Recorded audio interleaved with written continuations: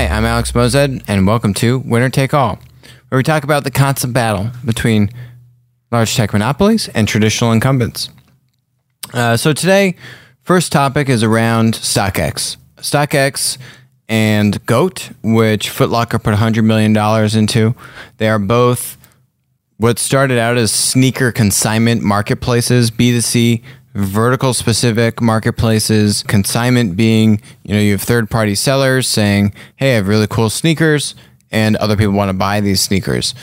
Even though sneakers are heavily consolidated on the manufacturing side of the supply chain, there is a lot of fragmented supply because you have so many people buying them retail and then reselling them.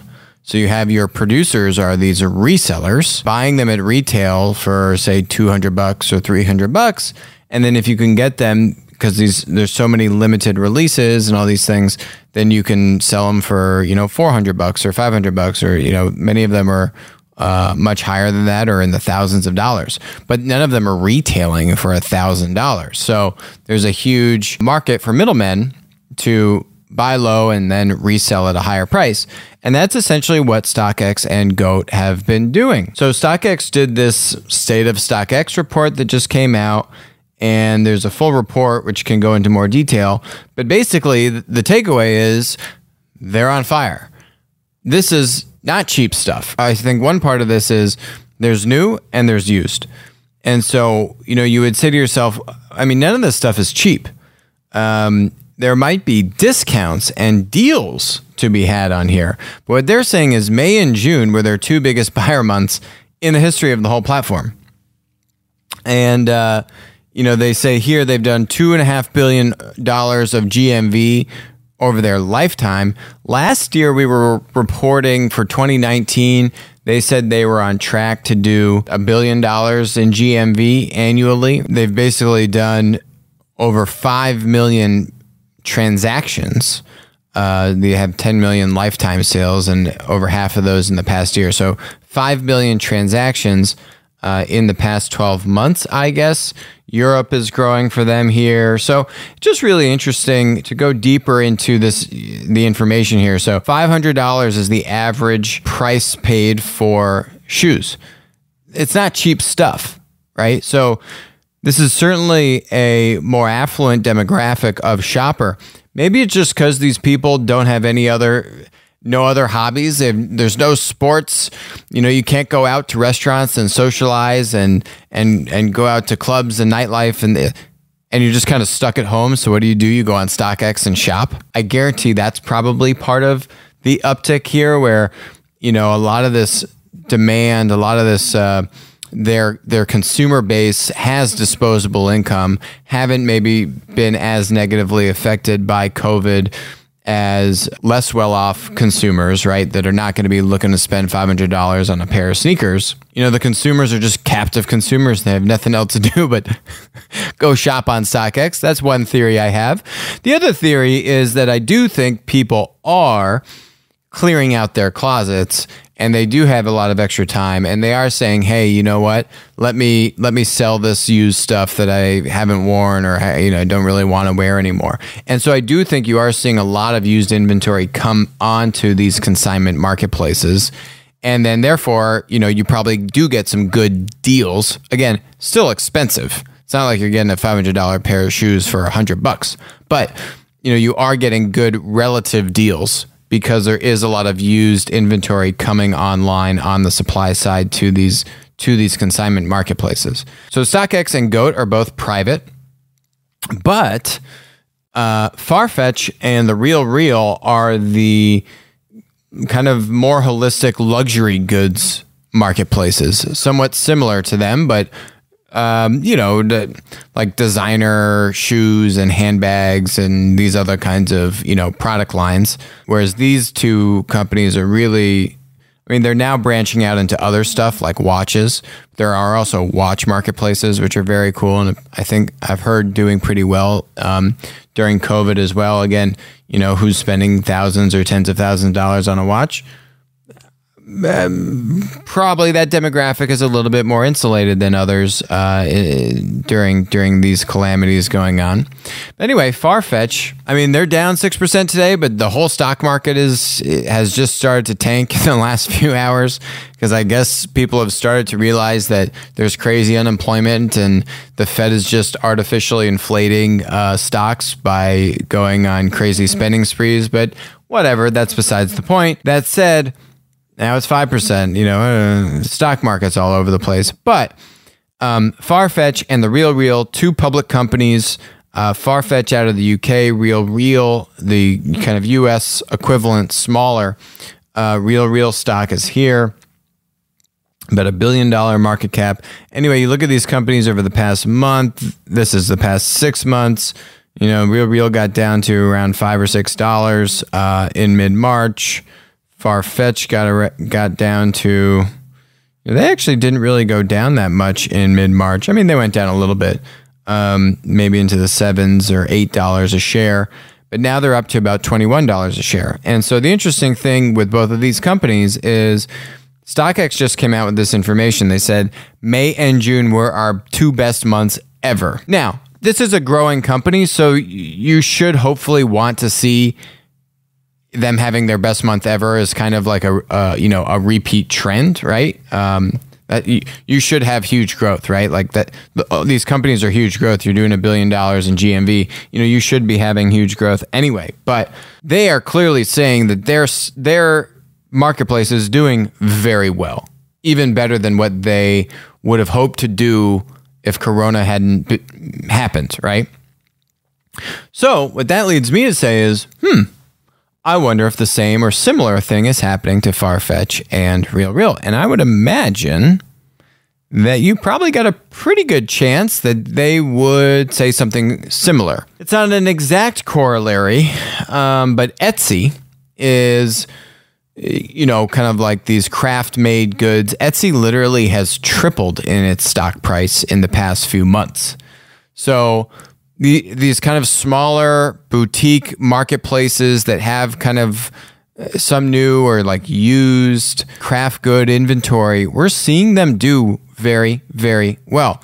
Partially because you can't go to retail stores, A, and B, you're able to maybe get a lot of this kind of extra used inventory or additional supply, which just helps that consumer demand transact. So my stock pick would be that when these companies release earnings, I think Farfetch is releasing earnings in mid-August. My guess is that they're going to have a pretty strong Q2, and that the stock market will reward them, assuming not everything has collapsed, and then I can't predict any of that. But everything else remaining equal, I think Farfetch and RealReal, relative to what one would expect their performance to be, will outperform, and I think you're seeing that in StockX's numbers and some other pockets of certain types of product marketplaces.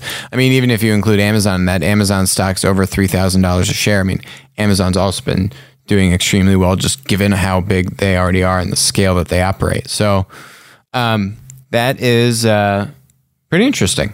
So we'll continue to follow that.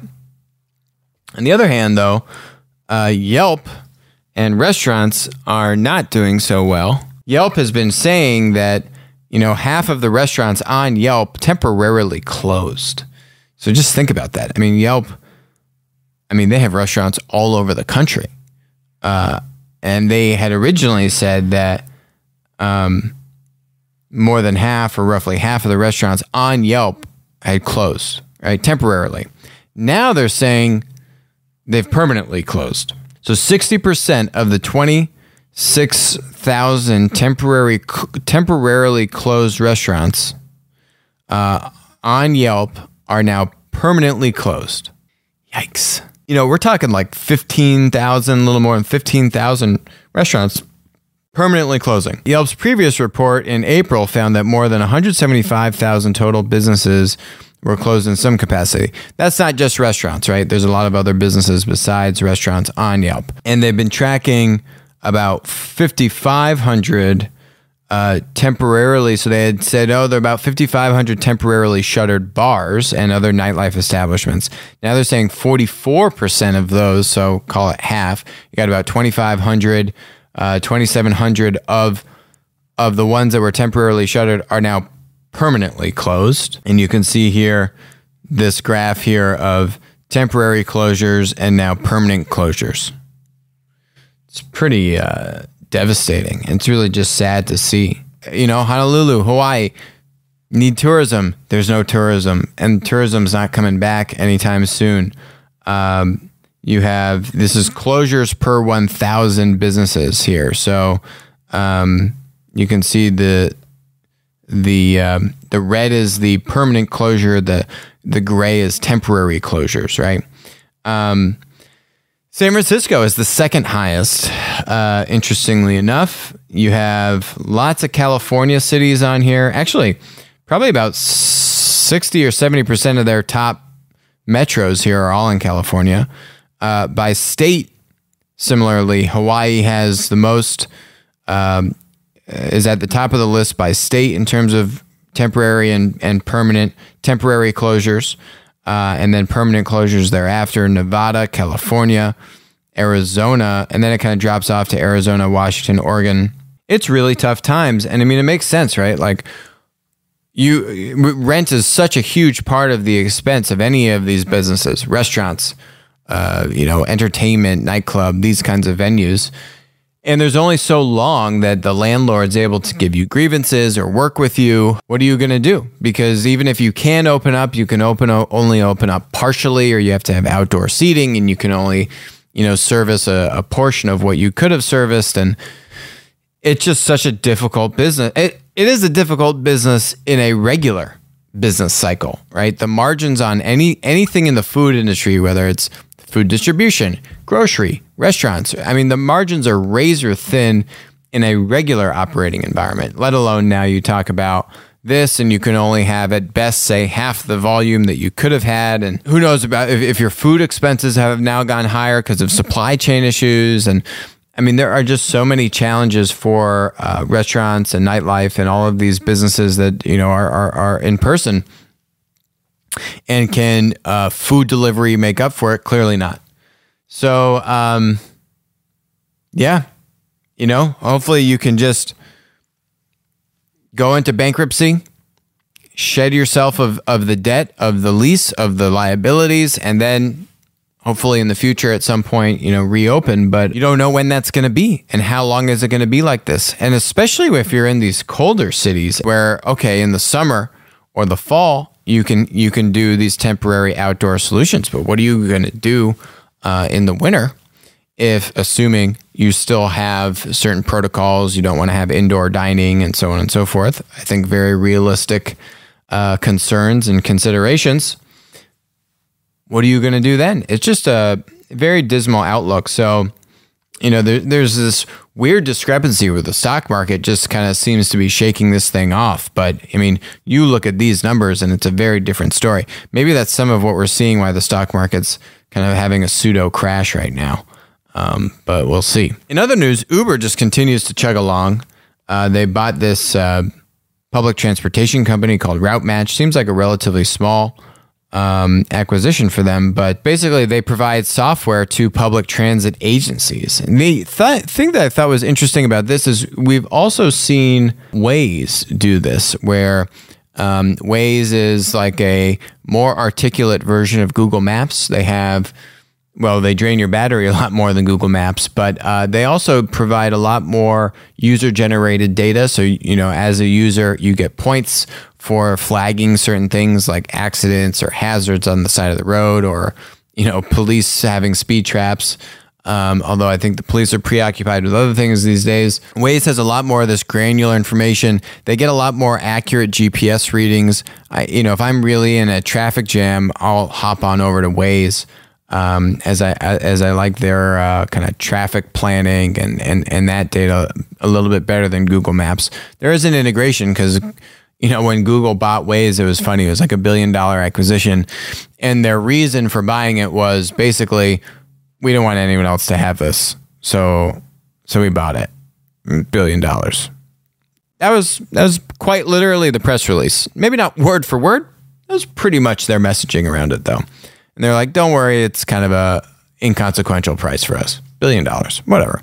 Anyway, Waze, what Waze has started to do is have a more integrated solution with transit departments and with these kind of local municipalities, transit agencies. So makes sense. You're seeing now Uber follow a similar path there. I think it's a great way also for Uber to engender support from these government entities and say, hey, how can we help you? How can we help bring software to you? I can guarantee you that Routematch, I mean, this was a private business founded in 2000. There's no public information on them raising external capital. So that means it had to be a profitable company. What will Uber do to Routematch now that they own it? What they will probably do is lower the price of its software and try to get a lot more adoption of the software by subsidizing the cost of the software, right? And that is pretty much it's a very classic 101 platform 101 strategy. It's called commoditize the complement, basically saying you buy technology and then you give it away for free, or you heavily subsidize the price or the cost of that software for your users. You lower the barrier to entry, so you get more adoption and more usage on your platform, and you're monetizing the usage on the platform. So now Uber isn't necessarily trying to, monetize the usage of the public transit agencies, but what they want to do is I think want to start to monetize the money that you spend on public transportation. So what does that mean?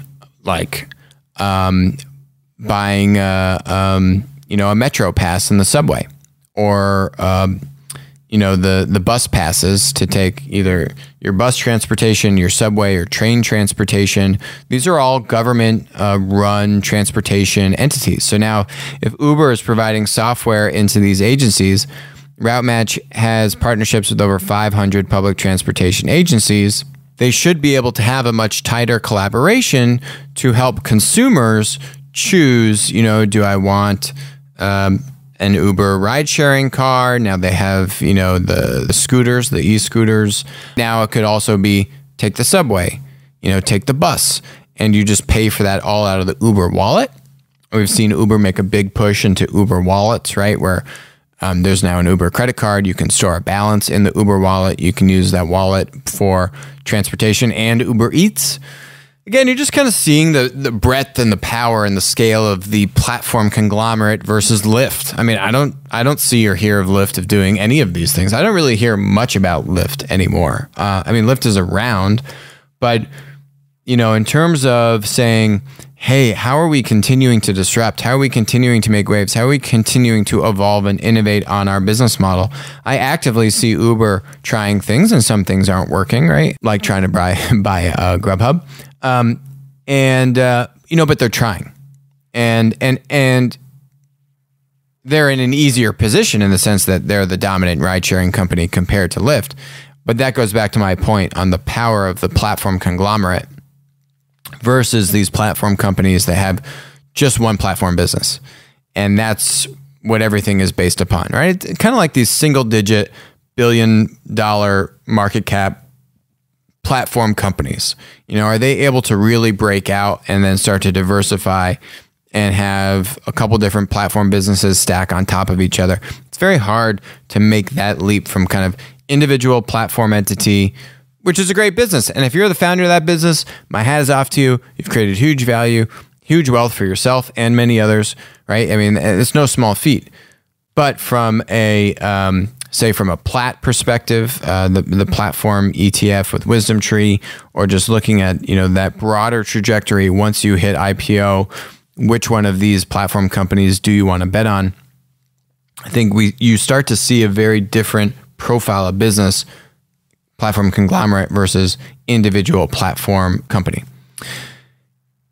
In closing, another example of this is Microsoft, which just came out with their Q2 earnings, and they crushed on earnings, but the stock was down. They crushed on earnings, but the stock was down. Why is that? because these stocks are basically all based on their growth prospects. So they had great earnings. I mean, they beat on revenue, $38 billion versus $36.5 billion expected. This is in one quarter. They beat on, a bunch of stats for Q2. But the thing that really dragged down their stock was they had lighter expectations that they set on future growth. So, they were less bullish on what the future entails than I guess what analysts and the stock market had hoped. And so their stock went down. This was, I thought, a really good chart. You can see here their growth by different product line, Azure being at the top, and then cloud services, enterprise services, Office consumer products, cloud services. This is kind of this middle line here. I think that includes LinkedIn. Yeah, they own LinkedIn. It's bundled in there. Search ads declined. That's funny. That's actually the only thing that declined. And then look at Xbox. Up 65%, all the way at the bottom. That kind of makes sense too. Everyone's just at home playing video games, buying stuff on Fortnite or the Xbox game store, right? But look at this strong growth all over the place. I mean, 19% on server products, 19% on Office 365, 47% on Azure here. It's slowing. Azure is slowing, but it's a massive business for them, so that makes sense. But nonetheless, stock is down. Interesting, right? That's not platform conglomerate anymore. Microsoft, they are now straight up just monopoly status. So, it's platform conglomerate on top of platform conglomerate. I mean, they own LinkedIn and it's not even called out in the breakout. It's bucketed into a line item of revenue. That's how platform conglomerate Microsoft is. But so is Apple and Google and Facebook and Amazon. And that is the last topic. So today, or on Monday, I think that is what date is that? Monday. The 27th, on Monday, the 27th at noon Eastern, a very special show called Everyone But Microsoft Testifying in Front of Congress. And the CEOs, you're going to have Zucky, you're going to have Sundar from Google, you're going to have Jeff from Amazon, and you're going to have Tim from Apple. And they are all going to be testifying in front of Congress, all four of them at the same time. I think it's going to be pretty interesting. I wonder what they're going to hit him with. I mean, what just came out today is there's some other kind of suit or challenge against Apple. So all these politicians are now kind of, they're getting all their shots in, or the DOJ is getting their shot in before now the CEOs have to testify on Monday. So noon Eastern, don't watch it on TV. Watch it on Winner Take All live stream. We're going to be streaming the Four Horsemen without Microsoft there in front of Congress on Monday. That's going to be one you don't want to miss. So I will talk to you in a couple days. Have a great weekend. Thanks for joining us.